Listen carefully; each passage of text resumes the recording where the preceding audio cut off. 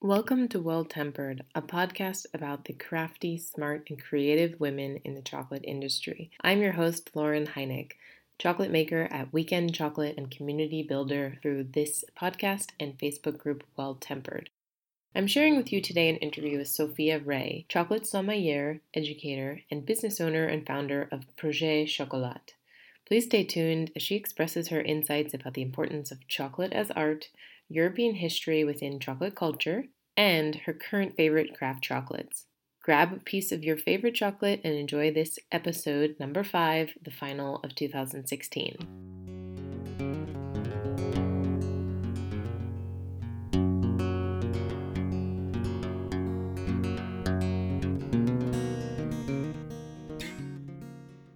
All right, today I am here with Sophia. Sophia, thanks for being here from Nashville. Thank you. It's great to be able to chat together after meeting at the Unconference in Seattle. You happen to be at the Northwest Chocolate Festival, and your booth, which I'm sure many of the listeners here will have had a chance to go on and see you, was just stunning. We definitely will talk about that in a little bit, but firsthand, just to kind of kick things off and get things started on the podcast today, I want to have the audience learn more about you. Would you tell us who you are, how you got into Projet Chocolat, and maybe other tidbits that we need to know? First of all, thank you for inviting me to talk on your podcast. I really appreciate it. And I love what you're doing by promoting women in chocolate. And I'm glad we also got to meet in person at the Northwest Chocolate Festival and the Unconference. Thank you. Yeah, and I love your chocolate too. I have to say that. Oh. Yeah. Well, I am a chocolate sommelier. And I'm also the owner of Projet Chocolat. And Projet Chocolat is a small business, online business in Nashville, Tennessee. And we make an accessory line to fine chocolate. I have a background in chefing. And when I was leaving college, I didn't quite know what I wanted to do. I had studied languages and linguistics, and I ended up working in my mother's restaurant. We come from a family of restaurateurs, and I slowly made my way into the kitchen. From there, I moved to Nashville and started cooking for entertainers in the music industry. But as I was doing that, I always went back to chocolate because it's been with me since a young age, as I think it has for most people. And I started doing small, intimate dinners paired with wines. And I started thinking about, wouldn't this be great to do with chocolate? But I wanted to do chocolate tastings that were just a little bit different than what I had experienced. And I wanted people to really just slow down, be present, just savor the chocolate. And as I was doing these tastings, I ended up mentoring an 8th grader at my son's school who did a booth on the history of chocolate. Well, I took one of our wine kits, wine aroma kits. There are many out there. I'm sure some people have seen those before. And we made our own kit for this booth for chocolate, but we used all natural ingredients. And my husband came to me and he said, "Why don't you do that?" And I thought, "What?" And he said, "Yeah, why don't you do that? They have accessories to coffee, wine, tea, and cigars. Why not chocolate?" So that was the beginning of Projet Chocolat, and the idea came from my husband and also came from an 8th grader. And I feel like I'm just the vehicle and the passion that moves that idea forward. Wow, that's a great story. I mean, kind of ironic in a way to think that an 8th grader helped spawn this idea, because that is so much about the child in all of us. And I love that piece. So now with where the company has gone, tell us how many years this has been going on. Maybe it's just months and that you've been doing a particular chocolate sommelier program. If you could just walk through a bit further about what are the elements that entail or make up your line, and some of the inspiration. You mentioned the wine kit, but additionally how you were able to become the proprietor of now this extensive fine chocolate line. This is a good question. And I'd always been in the service industry. And I still am in service when I'm doing the tastings. But manufacturing is a whole different process. So that 8th grader that I just told you about is now at Tufts University. So that'll give you an idea of how long it took from the idea all the way into implementing the actual product. Everything we make is eco-friendly. Everything we make is made in the United States, and about 99% of it is made in Nashville. And I really wanted to stick to that from the beginning, because my feeling is I know better, so I do better. And I couldn't do any of this without all the wonderful artists that are here in Nashville that actually design the product or assemble the products. And so the kit itself is probably the hardest thing I've ever done. And it probably will be the hardest thing I'll ever do.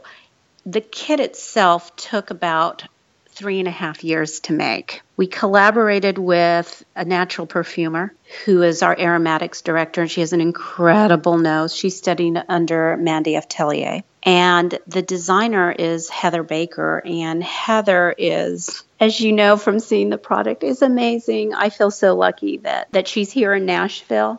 And it's to the point now that when we work together, I will let her just do whatever she wants design-wise. I mean, I give her some parameters. This is what we're making, and this information has to be there. But as far as the beauty and the design, it's her. It's all her artwork. It's all her beautiful vision, and we just work well together. I give her that free rein, just like I did with the booth over at the festival. That was really her. She was the one who wanted to put the chairs in there to make it a lounge, to make it comfortable, but also beautiful. So that's great. Yeah, I mean, to have a symbiotic relationship with your designer is so crucial. And it sounds like you and Heather hit it off. What more or less, I mean, obviously the history of chocolate, but tell us why this European influence, the Elizabethan influence. What struck you about that time in history that you wanted to parlay into your brand now? Well, going into this, I started to look at the historical part. So everything we make, practically everything we make, has been done before. So there is a reference to the historical. The aroma kit harkens back to the turn of the century in the United States. Believe it or not, Hershey's and the Walter Baker Company had these little kits, and they would come through the public schools and show school children, how chocolate is made and where it comes from. So if we were to go back in time, they would understand, all school children understood where chocolate came from and how it was made. And it was an educational tool. So the kit is sort of hearkening back to that educational tool. The chocolate envelopes, which are glassine, they go back to, I have these glassine envelopes from Paris from the 1920s where they would put little bonbons in them. And I thought, wow, that's great. I'm going to use glassine. Of course, we made it a little bit different. We blind embossed them. We have a Danish embosser who embossed the top of the kit, but he also blind embossed the envelope. So everything we make has a historical reference to it. And we like the use of course, paper. And the stash box is made out of wood, and Bryce from Isle of Printing assembled it and made the box. Of course, it was Heather's design, and they kind of a little bit did some co-designing there. But it's patterned after an actual box that I have, a wood chocolate box from Wisconsin from the 1940s. It has a triangle hinge. And we like the look of that and how it moved. And the original box was done with pyrography, which is really a burning in sort of technique. And instead of doing pyrography, which takes a lot more time, we went with laser printing. But this is a high quality laser printer that Bryce is using. Only 4 people in the world have the capacity to do the sort of detail he's able to do on the box. So everything has a historical reference. Certainly. I'm learning a lot from just our short conversation thus far. And yeah, I just love where you're going with this. There is a connection to the past in how we can now view food today. And I appreciated your comment about how children used to be educated about chocolate. So I wanted to ask, what do you feel like is missing from the consumer's public opinion regarding fine chocolate education? And clearly, Projet Chocolat is being of sorts a change maker in that mind frame. But what, in your opinion, like where do we need to start? Where do we need to go back in a way to help people understand for the future or for even the present moment we are in within chocolate making and fine chocolate? Well, believe it or not, I think what's going on right now with educating the public is we need to be, I think, as an industry, a little bit more approachable.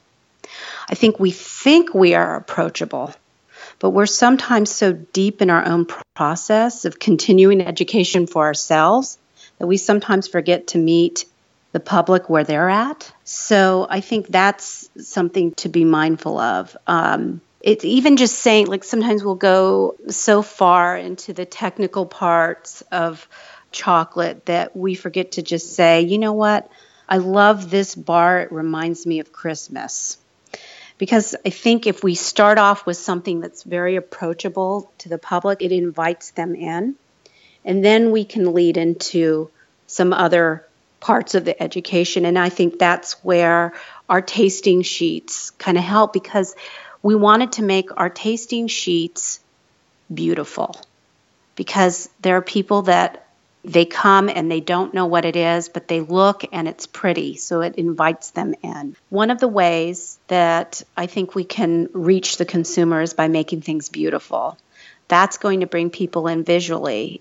You're just drawing them in. And I think, honestly, because I think a lot of the chocolate makers, the Bean Bar makers, are approaching that process in an ethical way. So we know that already, but we also have to bring in the consumer, and we have to be real. We have to bring them in with beauty. And that's what our tasting sheets we're hoping will do. And it also educates at the same time. So it's sort of like, this is pretty. Wow, I love doing this. Oh, and by the way, I'm learning. It's not like, okay, here we go. We're going to sit down and learn. Kind of kills all the fun when it's that way. It seems to me that you're putting a lot of emphasis on aesthetics. So would your suggestion be that they choose one or the other, or that simultaneously they have that educational piece, which might include, from the bean and the beans on the table and the pod on the table, but also then the packaging speaks to maybe a different aesthetic than what is being projected now in the market? And how do you view that aesthetic currently? I am a firm believer that the packaging is incredibly important with the chocolate. Of course, the number one most important thing is making really great chocolate, great tasting chocolate, of course, being ethical in that process. But I firmly believe that you need both. And I think I mentioned this study to you at the Unconference, that the University of Minnesota did a wonderful study where they divided people into two groups. And each group was given the same chocolate bar. In one group, they were given instructions. They were told, without unwrapping the chocolate bar, break it in half. Unwrap half of the bar and eat it. Then unwrap the other half and eat it. Now, the other group, the other participants, were simply instructed to relax for a short amount of time and then eat the chocolate bar in whatever fashion they wished. What was interesting was the results of each group and what they experienced. The ones that performed the ritual rated the chocolate more highly, savored it more, and were willing to pay more for the chocolate than the other group. So I believe that the packaging, not only the beauty of it, but how you're going to open that bar, really makes the difference. And I'm gonna mention a few people who I think really get the packaging right. Now, they get the chocolate right, but they also get the packaging really right. One of them is the new packaging for French broad chocolate. They now have a box. It's like a keepsake box. And you open up the box. And when you open up the box, there's a little piece of paper, and it talks a little bit about the chocolate. And there's this whole ritual, literally, of opening up that bar of chocolate. I'm going to guess that they will sell more chocolate with that packaging than with their previous packaging. Another chocolate maker I can think of course, is Map Chocolate. The way Mackenzie has wrapped these bars are beautiful, but it's the way you open the bar and then what you see inside. She always has a little note about the bar, and she writes a little bit about that. And so there's this whole process with opening a bar. And then another person would be Cockanu, and the chocolate's great. All three of these makers make incredible chocolate, but his bars have a sort of like an envelope with a wax seal. So you have to open up this wax seal. That's like part of the ritual. So those three makers are the ones that come to mind that really do packaging right. And of course, they're doing the chocolate right. And there's a lot of people doing, I can think of a lot of people have incredible chocolate, but they are really getting the ritual part right. So I think it enhances what they're making. I really do. Good point. And just to hone in a bit on that word ritual, I think we are entering an unprecedented time of food enjoyment within a lot of the fine food market, and that is to really savor. And so, yes, you need an element of appreciation, but additionally, something that makes you feel good, something that sends chills down your spine because it's a memory. And I really like how Sebastian Cisneros of Cockanu in Portland is able to incorporate many different lands and stories. And Mackenzie of Map does a fantastic job of this too. But that element that I'm speaking of there is just when you can make something relatable. So yes, it's about you and your story, but additionally, because you mentioned Picasso, as Sebastian does, because you mention a hike through the canyon, as Mackenzie does, then that becomes your story too. Mm-hmm. I know you're a big fan of stories, so if you could elaborate on this piece at all, please do. I think that story gives meaning, and I believe that people want meaning to it. I think it gives well, for instance, I did a trunk show in Los Angeles, and I had a bunch of different bars out on a table. I mean, it was so fun. And everyone came up to the table, and they each got a stash box, and I would fill their stash box with different bars. And everyone would say, "Oh, tell me about this chocolate maker. Tell me about this chocolate maker." And so I would go into the story about the chocolate maker. It was interesting. I wasn't telling them about the farmer. I wasn't telling them about, where it came from. I wasn't telling them about the tasting notes. None of that. I was just telling them about the maker. So they would pick their bars and put them in the stash box. And I realized at the end of this trunk show, not one person opened up a bar of chocolate. They were attracted to the story because the story gave the chocolate meaning. So, of course, everything I had there was good chocolate. So, for instance, if I was talking about, Askinosie, I might say, he started out as a public defender, and now he works with his family, and he has a chocolate university. And, I'd go on and talk about him. And then I'd say, oh, and by the way, this chocolate is to die for. They'd say, give me that bar now. They were relating to the story. Sophia, do you think that has anything to do with you being able to tell that in person? That, you're facilitating education through your words and mannerisms, and maybe that is more difficult through an online transaction or even at a festival where someone is having just 30 seconds to a minute and a half to make a decision? I think you have to be genuine. I think if you have 30 seconds, you can be genuine. Like I said before, you can say, I love this bar. It reminds me of Christmas. I love this bar. I ate it for breakfast. That's 30 seconds. That's very relatable. I don't think you can go into the full story that I was talking about in 30 seconds, but I do think that you can add some of that story online. I think it's important to do that. I think it gives it meaning.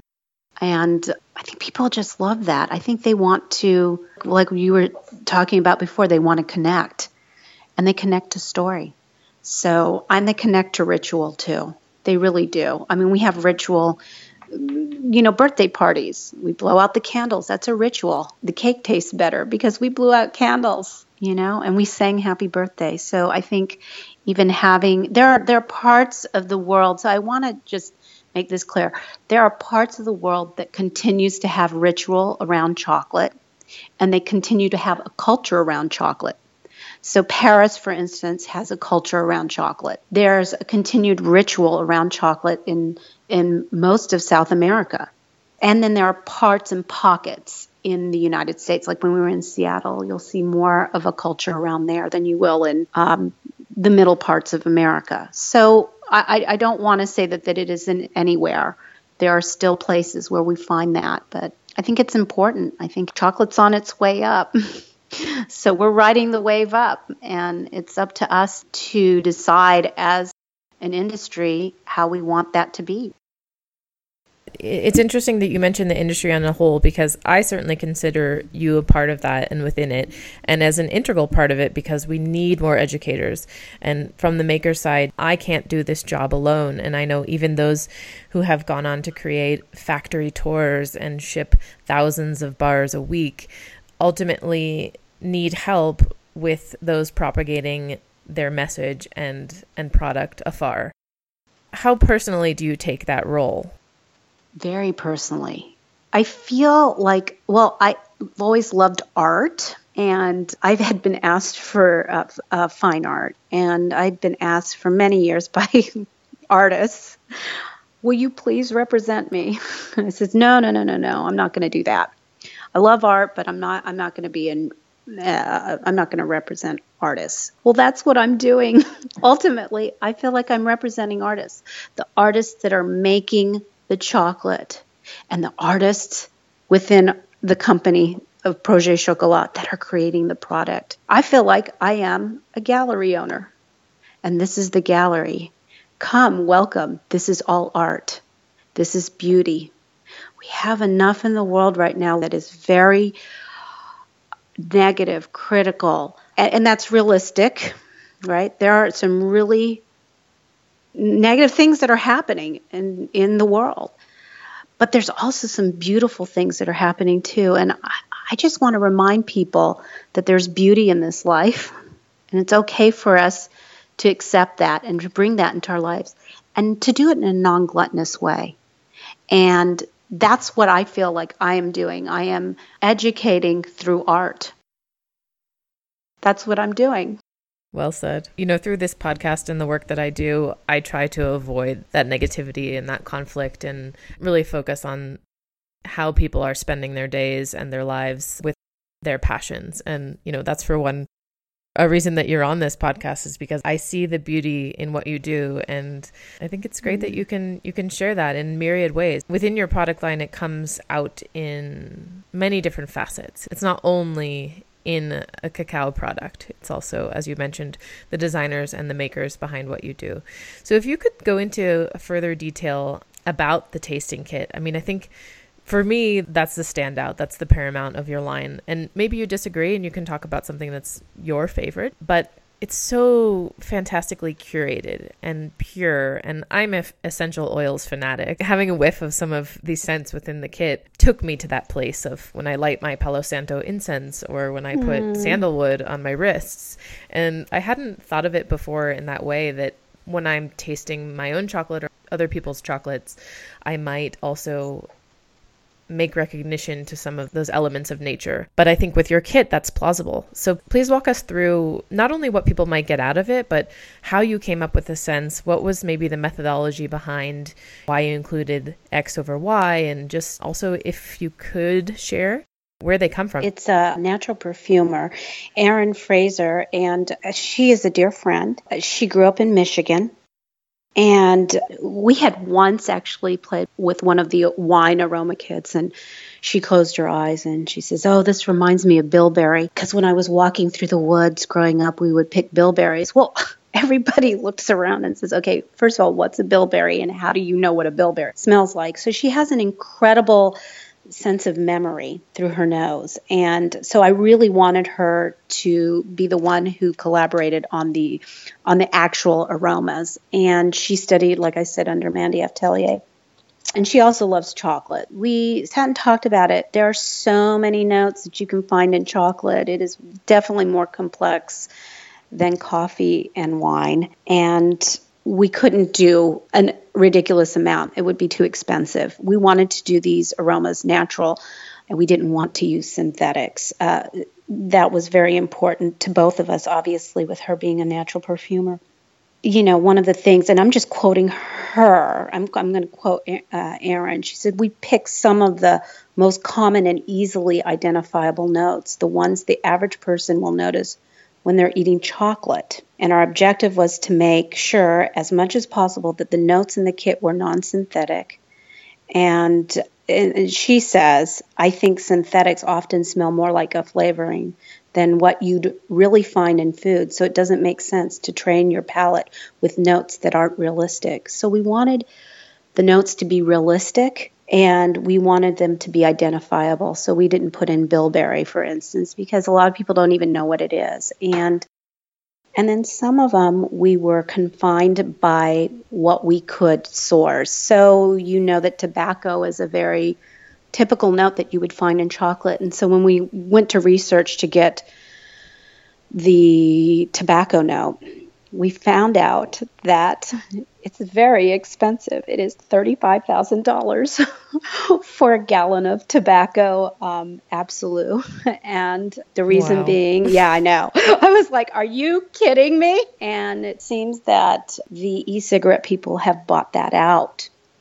So we were unable to have the tobacco note, but we're hoping to replace a few notes and switch out a few notes. And we have a friend here who has a tobacco farm, and we're hoping that she can make some for us because it's just too expensive. So that's some of the things that we ran into. Some of the notes we also wanted them to be nice notes. You know what I mean? Like nice ones that make you feel good. That's why we went with the florals. And that was the other thing, because if this kit was not meant to be our only kit. And one of the things that we're hoping to do is we would love to do a professionals kit for a university where we would have more like 50 notes. That would, of course, have notes that are just, they're more not as identifiable to the general public, but probably more so with a food scientist or a researcher. Okay. So a bit more esoteric where that bilberry would come out. Yes. I certainly don't know what that tastes like. Or what it is, maybe. And with the kit also, we wanted it approachable to maybe a foodie or the public. So the outside of the kit, you've seen, is really beautiful. Heather just did an amazing job with that. The outside design is just stunning. When you open up the kit, the inside lid, there's a picture of Geraldine Farrar, who was a opera singer who sang in Carmen. I have an affinity for the 20s, and I have an affinity for opera, so that's kind of a little bit of me inside the kit. And she's got her hand on her hip, and she's leaning up against a Victrola, which I grew up with a Victrola, so I loved it. And then inside is a quote from Fritz Perls that says, "Lose your mind and come to your senses." When we designed the kit, we wanted it to be, again, beautiful on the outside. Oh my God, this is pretty. What is this? You open it up, and there's a little bit of, I don't know, it's like approachableness to it that kind of brings it down to your level with this woman with her hand on her hip. And we wanted to get people out of their heads and into their bodies. Because when we're doing a tasting, and I use the kit in my tastings, when we're doing a tasting, I want people to, they go to their heads, I see them tense up. I see them lose all the fun. And tasting still needs to be fun. After all, it's chocolate, right? So that's part of the kit. Like, I want people to just have fun. And I hope they have fun with it. I'm hearing that more and more actually within the chocolate sphere, that we are in a way shedding some of the technicalities of maybe how chocolate is made. And I'm generalizing here, but just within kind of my own functionings within the business, it is certainly that sense of you're gifting this to someone, and yes, they might be paying for it, but within that, you're offering them an experience. And experiences are meant to be remembered and shared and enjoyable. So why not have fun? Absolutely. I'm all for that. Exactly. And we wanted the instructions to be fun too. That's another thing that I've seen other aroma kits that are training the nose, and their instructions for me were so dry. I was like, I just can't read this. Open up the bottle, place under your nose. What does this remind you of? It just felt so dry to me. Like taking an aspirin. I know it is. It's like, oh, come on. So I actually, no pun intended, but I went outside of the box and I asked Bill DeMain, who is a music writer, and he's written, in fact, he's just writing on the Beatles, their 50th anniversary book. Anyway, I called up Bill DeMain and I asked him, can you write the instructions for this kit? And he says, well, I like chocolate, but don't you want a food writer for this? And that they could sure use the money. And I said, no, they're going to use all the same words. They will use what they always use. They're going to rely upon those words. And I want someone who's going to see this differently. People learn 3 different ways. They learn kinesthetically, they learn orally, and they learn visually. And so the kit, the visuals are beautiful. So we had the visual part already with Heather's design.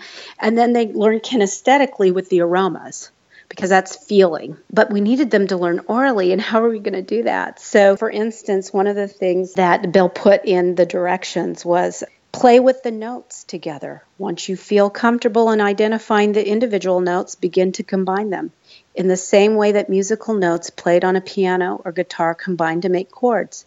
The notes in chocolate blend to create their own rich and pleasing harmonies. I love that he brought in the musical analogy into food and into chocolate. And that's basically part of how the instructions read. They read fun, they read approachable, and it's a little nod to that it's made in Music City too. I think that's super smart. I hadn't have thought about that necessarily before you had mentioned that having others write for you, it is great to go outside of the box, outside of your industry, and have someone that might be skilled or, with another set of jargon and language. I do think that's a brilliant idea. Maybe others will incorporate, but we will see.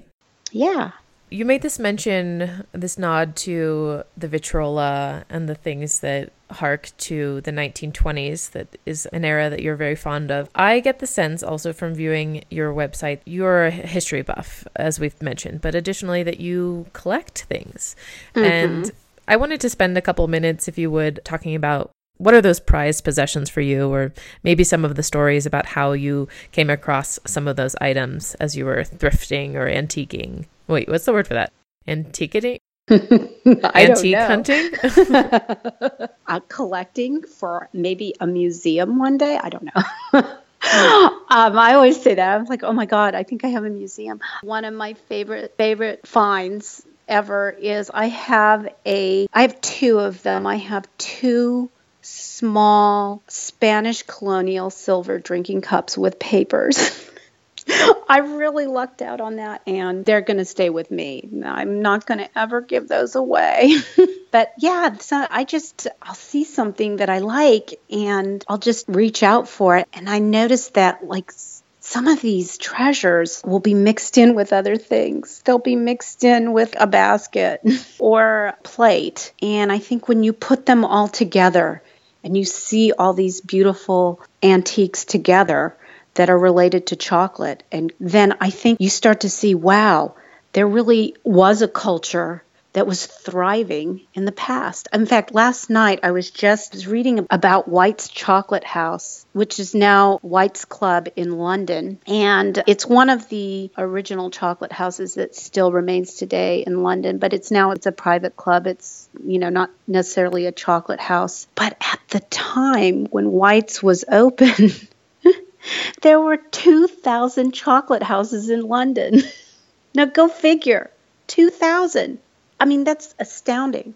How did we go from 2,000 to, I don't know how many are in London now? I mean, you have Rococo and you have other chocolate houses, but I mean, that is just astounding. Imagine there was like a thriving culture and these people would go to these chocolate clubs or chocolate houses and they'd be drinking chocolate and betting and it's just fascinating to me. Wow. So I just love all that history. And that's just one part of history. There's several parts. I mean, there's the Mayan history or the Spanish history all of it to me is fascinating. And I think the antiques kind of just remind me of that history. I don't know. It just brings me to that place and I love it.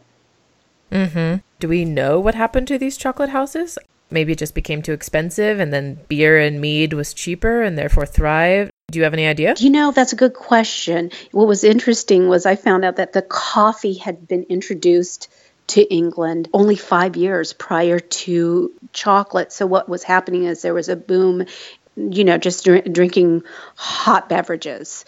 And so I don't know. I do know, though, which I find fascinating, this is another fascinating part of chocolate history, is that chocolate was a delicacy for many years, because just to even have it would come in a keepsake box, and the sugar was expensive. So when we had cheaper access to sugar, that's when chocolate became sort of more accessible in a mass way. So it wasn't just for royalty or for those who had the means to have that. So Right. I guess we do have to keep in mind that generally what we can incur from the record is more of that of the history of the wealthy or of the aristocrats, because those were the individuals that had the means to even have it recorded. So yeah, that's a good point, that it was more for the wealthy in that sense when we're talking about Europe and having arrived from such faraway lands. But it's a whole nother episode to go into the history of chocolate per se, and even what it was like and is like in Latin America and South America, and how still pertinent it is to their culture today. Mm-hmm. Great. So there was one segue of sorts I wanted to take, and that was to go into a bit more like on the chocolate side, like on the actual bars, truffles. And you do so eloquently through your Instagram share with others about bars that you appreciate and types of chocolate that you find appealing. And, that can vary from, well, I'll let you dive into that. But, I would say that within your tastings and your experiences, when you have people that have already made the mention or maybe acknowledged that they like good wine and they like great coffee. You live in Nashville, you have Barista Parlor right there, and Brian Becky was a part of your booth, Projet Chocolat, in Seattle, and he is behind the I Brew My Own Coffee podcast, as well as Abandoned Coffee on Instagram. So I would ask, from those offshoots of fine foods, how do you introduce someone to craft chocolate? What is either the bar that you say you've got to try this, or even what is the process to onboard someone? It's a combination of things. It's intuition. Intuitively, I might be around someone and know, oh, they would like this. I have a feeling they would like this bar. The other thing is ritual. Again, we'll go back to ritual. So I have this really, really pretty small turn of the century paper box, a chocolate box, and there's a really pretty woman on it. And so I'll put it in my purse and fill it up with some chocolate. And I might be somewhere and I might pull out the box and say, I think you would like this chocolate. Well, before I even get to the chocolate, people are looking at the box like, what is that? Oh, this is where I keep my chocolate in my purse. This is an old antique chocolate box from the turn of the century. They're already coming into it like, wow, whatever she's bringing me out is going to be special. And so then intuitively I'll hand them a little piece of chocolate, and I might have anything in there from a floral. So I love Rococo. I love things floral. Not everyone does. I understand that. But I do like to carry a floral bar, like their rose bar. I like to carry a little bit of MAP chocolate. I always have the bars wrapped in our chocolate envelopes. So when I'm opening it up, they're looking, it's not just opening the box, but it's opening up the envelope, because those envelopes are a way for us to keep those bars. So they're not just in a torn wrapper. I'm respecting the bar. I have to respect the maker and the farmer, and I'm going to respect it all the way until I consume it. So that's part of why I keep it in the envelopes. And I might do something like have 100% cacao in there. For that right person, they'll go for it. So I always like to have a little bit of everything in that box. And I'll bring it out, and they love it. People love it. They're like, ooh. And then they start to gather around you. I'm sure you have that happen. The gather round, yeah. Yes, ooh, Lauren has chocolate. Sometimes to my chagrin, yes. Free samples. I know. I know. Great. Actually, I have to tell you, I'm thinking about your little jar of the honey with coconut butter and the cacao nibs. Oh my God, that is to die for. That's the kind of thing that's so perfect to go in my little box, but mine's empty now. I've ate all of it. It's so good. It was just a mini, to be fair. And thank you for the compliment. So let's just take a quick shift. We've talked a lot about chocolate. We've talked a lot about Projet Chocolat. If there's anything that comes to mind for you in where, as an entrepreneur and as a business owner, you could lend advice towards others, maybe within the industry or thinking about getting into the industry, or just in general, others who are business minded that might think, how do I approach this? What do I need to be successful at? Is success even a definition we use? Can you talk more about that, Sophia, about a little bit about how your journey has been, but also what you've learned? That's a really good question, Lauren. I am at the point in my life where I am aware of my gifts, and I'm aware where my shortcomings are. And where I have a shortcoming, this is where I reach out to others. So, for instance, I tend to be more, obviously, since our conversation, you can tell, I tend to be more into the art and the beauty and being with people and sharing chocolate with people and sharing the stories of the chocolate makers. That's the part I really enjoy. The part I don't enjoy are the numbers. Believe it or not, that's kind of not the thing I want to do. So what I've learned is I've got more than one somebody who helps me with that part of the business that keeps me grounded. And Sarah, who is the consultant for Projet, she also consulted Scott with Olive & Sinclair, and she has been an enormous help to me through this journey. I really would have not been able to do this without her. And then, of course, I have a really good bookkeeper that also keeps me in line. I just really think we have to be realistic, in business. Like, what are my gifts and where do I need to reach out and get that help from others? And I always like to say that Sarah is my left brain. Someone will say something like, "Oh, let's do this." I'll say, let me go talk to my left brain. I think that's important to know in any business, to know where your gifts are and where your shortcomings are, and you can't do it all alone. I could not do any of this by myself. In fact, there are times, quite frankly, I feel like, okay, I'm just the passion behind this and everyone else is doing all of this. And it's really lovely to see. I'm having a good time with it. But there is that reality. And so that seems to help in the business aspect of it. Mm-hmm. And within that, before we enter those final questions about cacao and your favorite chocolates, I think a nice kind of end to this would be, where do you see the future of Projet Chocolat? What's next for you?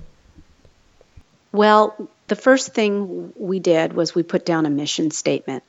And the reason it's important to put a mission statement to your business is because as you move along with the business, ideas and thoughts come, and you can always go back as a business owner to that mission statement. Does this fit our mission statement? So the mission statement for Projet Chocolat is elevating the culture and enjoyment of chocolate. So someone may come to me and say, "Oh, wouldn't it be great to do, a mug that says, 'I love chocolate'?" And I'm not putting that down because there's room for that. But that doesn't fit within the mission statement of Projet Chocolat. So that's something that we're not going to do. I mean, that's for somebody else, and there's space and room for them to do that. But we're doing something different. We're really just elevating the culture and enjoyment of chocolate through products, through education, And that's where I see where Projet Chocolat is going. That's where we're going. We're trying to elevate the culture and enjoyment of chocolate.